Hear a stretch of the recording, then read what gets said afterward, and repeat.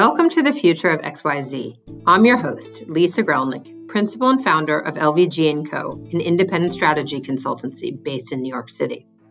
Through quick and candid conversations with innovative leaders, we aim to foster new thinking and explore big questions about where we are as a world and where we're going.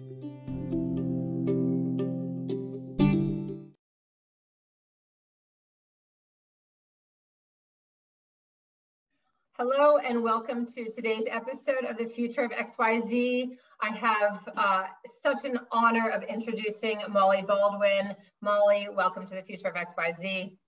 Thank you for including us.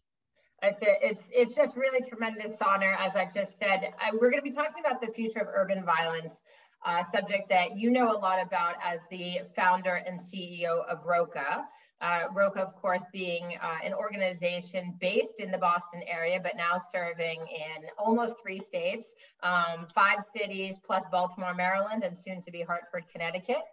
It's an organization really committed to helping disengage and disenfranchise young people move out of violence and poverty, get out of the criminal justice system, and it has really some unique aspects to it. You guys have won multiple awards. I know that you received the Life Saving Service Award from the Gifford Law Center this year. You, of course, have an honorary doctorate from Salem State University in addition to your degree from University of Massachusetts. And ROCA was founded in 1988? Yes, it was. So you've been doing this hard work for 33 years, which is no small feat, especially as we start to discuss the future of urban violence. So again, Molly, thank you for joining us. Thank you for having us. So let's just start with the basics. I mean, when we're talking about the future of urban violence, what is urban violence in the context of your work, especially? So when, in terms of kind of what the context that we know and always are seeking to understand is really focused on young people and young adults at the center of urban violence. And, it's something that sort of changes over time for lots of different reasons, but we're particularly focused on working with young people 16 to 24 who are most likely to be shot or to shoot and to be highly engaged in violence in cities. And who also they're not going to programs. They're not going to go to a job. They're not going to go to a training program. You can't pay them to go to school. They're just sort of at a different place. And what we've learned a lot over the years. And Lisa, we always have a lot more to learn. And unfortunately, what's going on in the country is in many cities across the nation, we're seeing a rise in non-fatal shootings and murders among young people and people actually slightly older. There's an increase in actually 25 to 40-year-olds. You're talking about 33 years and some more years before that at work. It sort of means I'm old, but what we've seen over time, there was a time where violence in communities were structured around drug dealing or structured gangs. There was some structure, there was a code on the street. There were sort of rules you followed and rules you didn't and expectations, much of which we've seen erode over the years. Obviously, different periods of different kinds of drug trade, whether it was crack, heroin, other things sort of hitting the street have impacted at different times. In the past few years, actually prior to the pandemic, we started to sort of see the nature of violence change again. And although there are some places where there are highly structured gangs and leadership that sort of calls the shots, if you will, excuse the play on the words, we're seeing violence being quite interpersonal, happening almost instantaneously between people. And we're seeing a change in sort of location, which I'll talk about in a minute. And also there's just an enormous and tragic amount of guns available. I mean, the availability of guns, how easy it is for young people to go get guns or anybody to get guns has just increased and increased in this nation, where there were periods where that wasn't the case. It tends to historically been among sort of groups of like people, not all the time. Obviously, any person dying through gunshots and murder is unacceptable. I wish we could all live in a very different world. But a lot of it's very focused among sort of similar groups of young people. What we've seen over the past few years also in this sort of instantaneous is that people at the center of urban violence, very traumatized and reacting out of their if you will, the bottom brain, which I'll explain in a minute. It's highly mobile because of social media is impacting, and people can see where people are. People can move around a lot. And there really aren't the sort of structures of leaders who can sort of stop things or literally put an end to stuff, although there are some in some places. So as we've come to understand over the years, the brain science and trauma, and please forgive me, those of you who are listening who know much more than I do, but I'm going to do a very simple version of understanding trauma in the brain because it's about all I can remember, but I think it works. If you kind of do a 1, 2, 3 part of your brain, you know, the brain stem is this back part of our brain, and it's our core functions. It's, you know, you wake up in the morning, hopefully you're breathing. You don't have to tell yourself to breathe. Your heart is pumping and those things are happening. Then there's the middle brain, which I'll come back to. There's kind of a lot going on there, the limbic system, and there's all these pieces in there, and it's emotions and memory. It's our protective, like fight, flight, or freeze. It's our sort of pleasure. It's our pain. It's a lot of stuff's going on there. And then the third part is this front. It's the prefrontal cortex, where you literally learn executive functioning, how to think, how to make decisions, how to weigh things out. So a couple of things have, you know, really come to the forefront over the past couple of years. And again, it's a little bit of a long explanation, but we think it sort of helps frame what we think, what we understand to be going on, right? We used to think like if your brain, if you didn't, you had to change your brain by the time you're 3, or else there's nothing else you can do and you're stuck with who you are. So we've now learned you can change your brain at any time, which is great news, being older. All of us. Yeah. Secondly, there are 3 periods where your brain has more ability to change, more what they call elasticity and plasticity. The first we sort of all are familiar with, either 0 to 3 or 0 to 5, depending on who you're listening to. Interesting, the late teens into early adolescence, we now understand that your brain really isn't fully formed and your ability to kind of have executive functioning until you're 25. And then the third period is right after you have a baby. And if you think about those of you who are parents, great parents, love your kid, you have this brilliant teenager, and they're sort of ending high school, going to college, and they're brilliant and they're smart and they're riveting, and you're so proud of them, and they do this crazy thing, and you're like, what is the matter with my kid? They're out of their mind. Well, actually, the way the brain develops, they're technically out of their mind. They're not fully into that prefrontal cortex where you can make decisions. The next piece, we're going to come back to this middle brain again in a minute, is that what we think, feel, and do are related, but they are 3 different things. And we understand now that this middle part, this limbic system, it holds our emotions. It records memory. We talked about the sensation, the pleasure, the pain.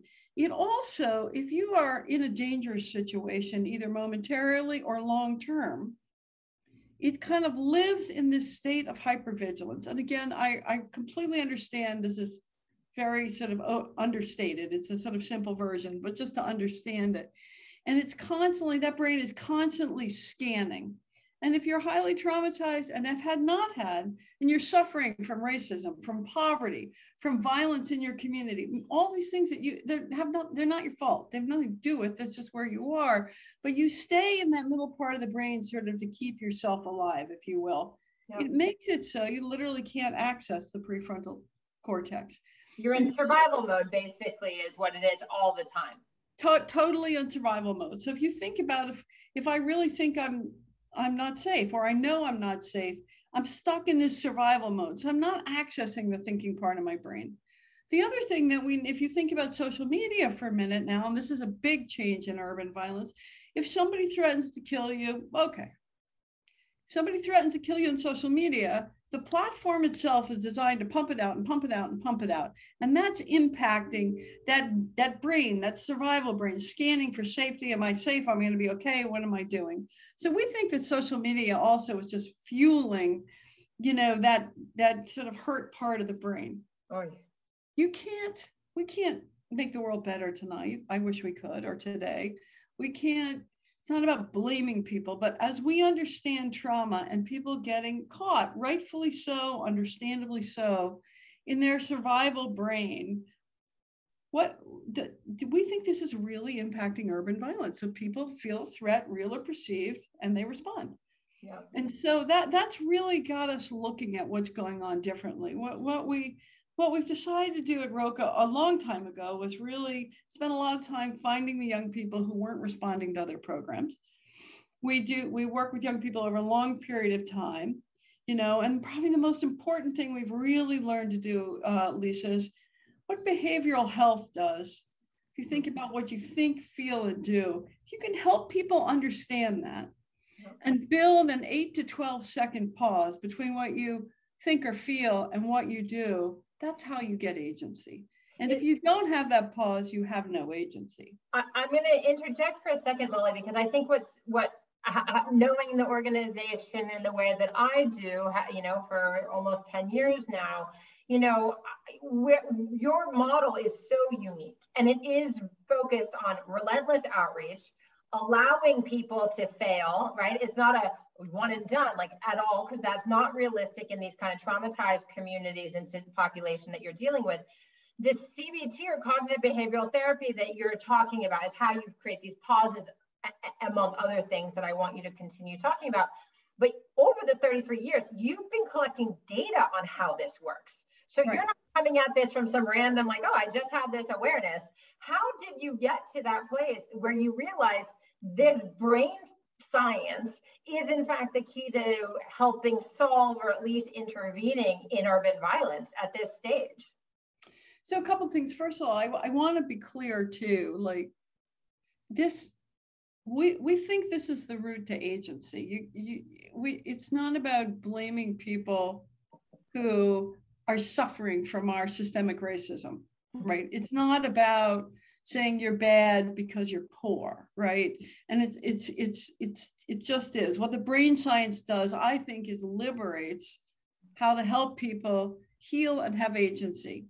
You can't undo those things, but with agency, if you can take the, literally talking about an 8 to 12-second pause between what you think, feel, and do, you then have a choice as opposed to a reactive choice. So what happened, in a funny way, when we first started, we sort of understood this, but had kind of no language for it. And the world looked at lots of different things, and we kept learning. But at some point, Lisa, we were sort of noticing that young people were making a lot of changes, huge privilege to be with them. It's pretty, really stunning. And then something would kind of go south, and we're like, we're missing something here. And so as we began to understand about the stages of behavior change, as we began to learn about the brain science, it gave us a framework that just seemed more helpful, more respectful, and more empowering, which is our commitment. And so I think, I know this funny theme about being old, but you get old and people go, what do you wish you learned? I'm like, oh, I wish we knew this a long time ago. Right. I think all of us who've been around, and there are more people in the nation. I still think it's a small group, but there are a small group of us beginning to look at this. How do you give young people those skills to heal some of the hurt, and to build those skills? We also were seeing from we use data to look at, are we being helpful for young people? They've had enough stuff, dumb stuff, not so helpful. And it's not that you don't do things that aren't good, that's fine, but how do you really give people the tools so they can develop agency, and so we use that data to help us get better, to partner with young people and to help us figure out what we're doing, because some of the things we did weren't helpful and some are. And so we were sort of seeing people taking about 2 years to make any change. And the brain science says, well, actually, this late teen, early young adult, you can change your brain, but it takes about 2 years. And so we keep trying to learn more. What is the most helpful thing that we can do, in partnership with these young people so that they have the tools and the agency that they so desperately need and deserve? And you're dealing with, as you said, 16 to 24-year-olds, largely men, but you also have a young mothers program, of course, because the family dynamic within these communities is part of what fuels this cycle of poverty and involvement in the criminal justice system and violence, frankly.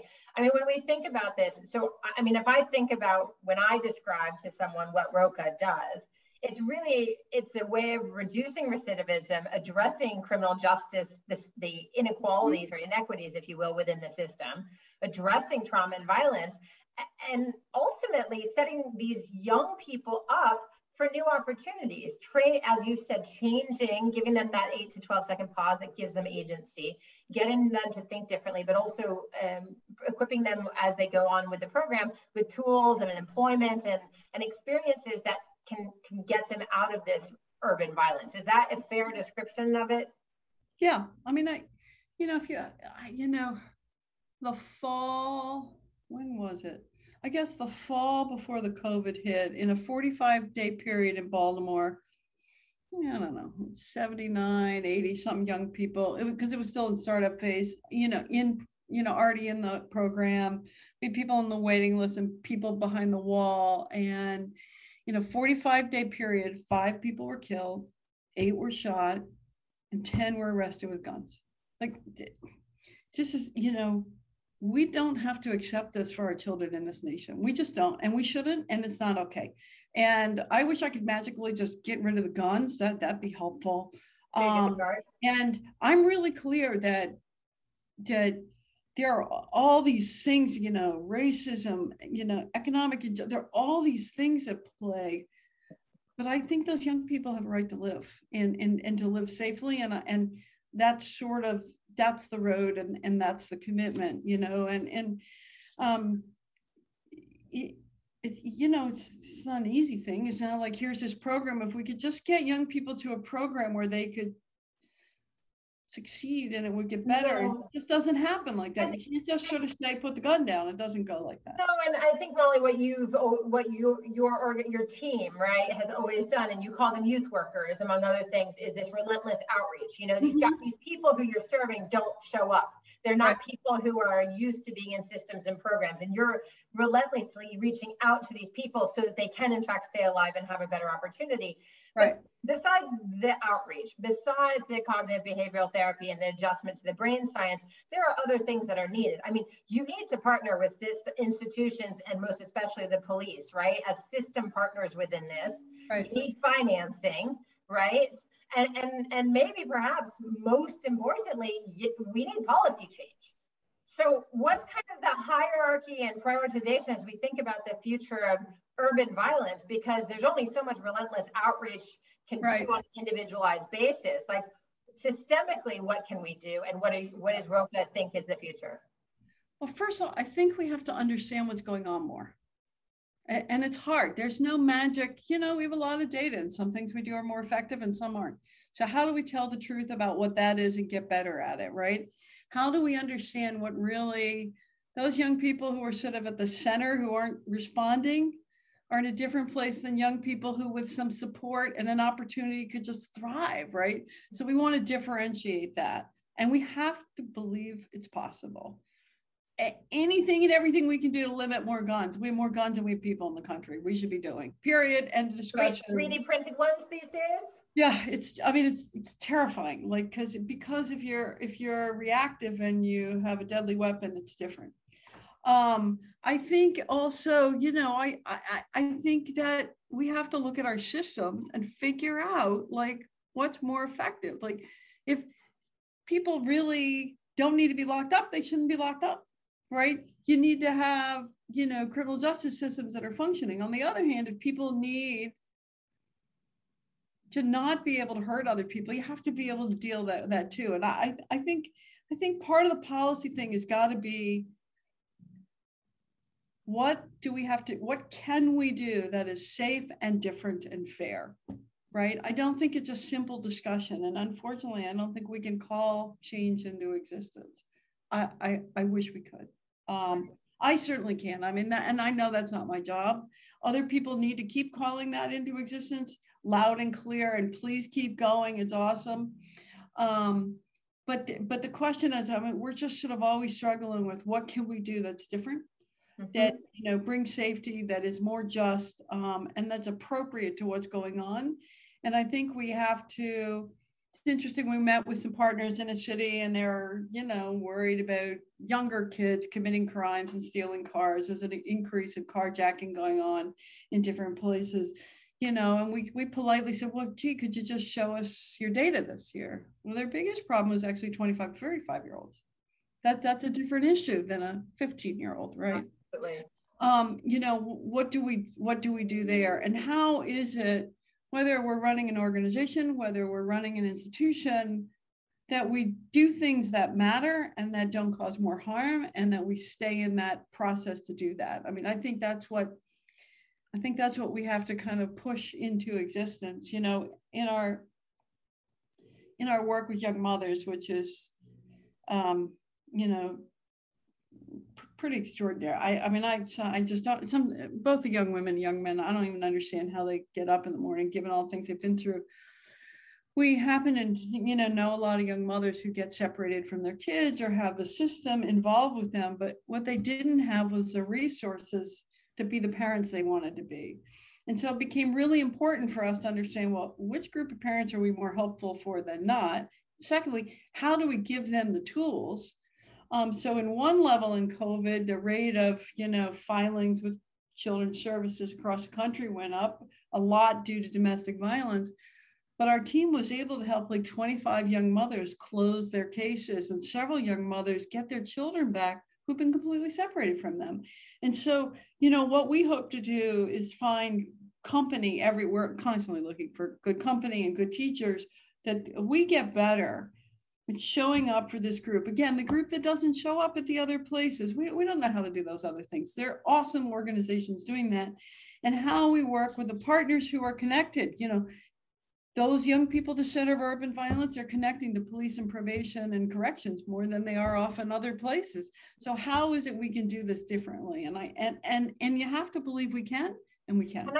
What I love about that, besides the hopefulness, of course, because that's you. I don't think you could have been doing this for 33 years if you didn't have that hope on a daily basis, Molly. I know enough to know that much, and it's incredibly inspiring.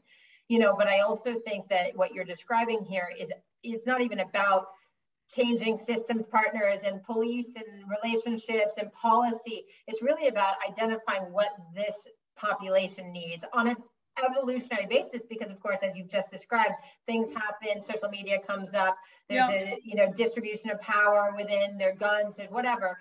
As it evolves, you stay attuned to the individual person's needs, and that means finding the systems partners, working with probation, working with the police on the street, working with the beat, working with policymakers to try to address, really, it's criminal justice reform in some ways, but it's really about being human and allowing opportunities, you say, and finding agency for these people who don't have it. And I think, Lisa, as an organization, like as an individual, like, you think about the young people we know who suffered so much. What an extraordinary privilege to know them, to be able to walk with them, to try in some small way to create an opportunity for them to have a set of tools for more personal agency and to be able to live, right? And it's sort of it's a sacred responsibility, and a daunting one and a beautiful one. And it's one that, I don't know, I believe you've got to wake up every day and figure out how you get better. You're going to be better than the day before, because otherwise you're just bringing more, I don't know, you're just bringing more stuff they don't need, and they don't need that. Absolutely. And as we look at this, I have two final wrapping questions. We're talking a lot, I mean, you operate in Baltimore, you started in Chelsea, Massachusetts, which is right outside Boston. You're now in multiple cities in the Massachusetts area, about to open Hartford, as we said. However, is this urban violence that we're describing a uniquely American problem, or do you think that there is a model, a Roca-like model, that is just human and can be applied to everything? Or what would you say about, someone who's listening in, Belgium or in, South Africa? Well, it's an interesting question you've asked here, Lisa. I just think as human beings, we're in trouble. I just think the level of violence, the racial issues across the world, the imbalance of, poverty and those who have and those who don't, money, which has just been, any progress we were making just got decimated during COVID, the availability of guns, Unfortunately, I think it's in a lot of places. Yeah. All over, with rare exception. I believe the core of what we do is very human. How you implement that, how you understand and hear and listen to what people are struggling with is very different, right? So there are things that are way in which we are in Springfield, a little different than Baltimore, and the issues of the young mothers and Chelsea and East Boston have a little bit different than Hartford. So you have to be very respectful of that. But the core of it is, I think, this human place that we have a lot of young people that we've kind of written off. We've pushed so far to the side that we don't want to talk about, that it's painful and it's hard. There's nothing easy about talking about how do you help a group of young people who are literally killing each other. In Baltimore, it is more than a murder a day and 3 non-fatal shootings a day. It's gone up. We shouldn't be doing this. No. And yeah, here we are. So this it's not a fun discussion, but it's a critical one. It's how do you help young women who can succeed as parents succeed? They've never been given the tools or support, but it's not an easy thing. It's not like go to this class and it's all set. And so what can, Molly, I mean, just in closing, I mean, listeners and viewers, instead, you have hope. You do this work every day. Your team, you inspire them to do it every day. You inspire police to work with you. You inspire politicians to work with you. You inspire investors and financiers and states to invest, right? So what can the people who are listening and watching do to support your mission, really, of helping young people deal with violence and trauma to, as you say, stay alive long enough to choose to live? I mean, first of all, we have to believe it's possible. And if we're grown-ups, that's our job. Whether we understand it, whether we like it or not, we're responsible for our children. I just fundamentally believe that. I hope that what could come out of these sort of painful, realities of COVID is like slamming on the world in different ways in different places is a understanding of how much we need each other and how we can help each other. And if you're, not everybody wants to, but if you can stand in the middle of the hard stuff or help with the hardest stuff, it's really important. There are easier things to do. There are easier things to support, and no judgment, but, standing in the hard stuff to help figure out what to do is it's the only, we can get ourselves out of where we are. Molly, I would love to keep talking. I could always speak to you forever. It is so inspiring. And thank you for sharing your perspective on the future of urban violence and all the amazing work that you and your team at Roka are doing for these amazing young people who do pull themselves up and out. Thank you so much. And everyone listening, thanks for tuning in to Future of XYZ this week.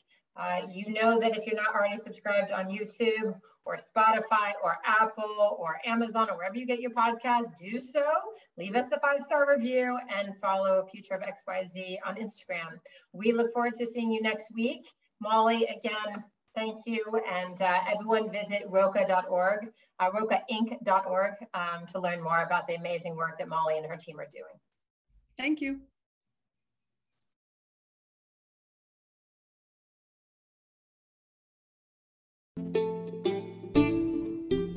Thanks for listening to the Future of XYZ. If you like what you've been hearing, please follow Lisa Grelnick on LinkedIn. Visit future-of.xyz or subscribe to the Future of XYZ podcast on Spotify, Apple, or wherever you get your podcasts.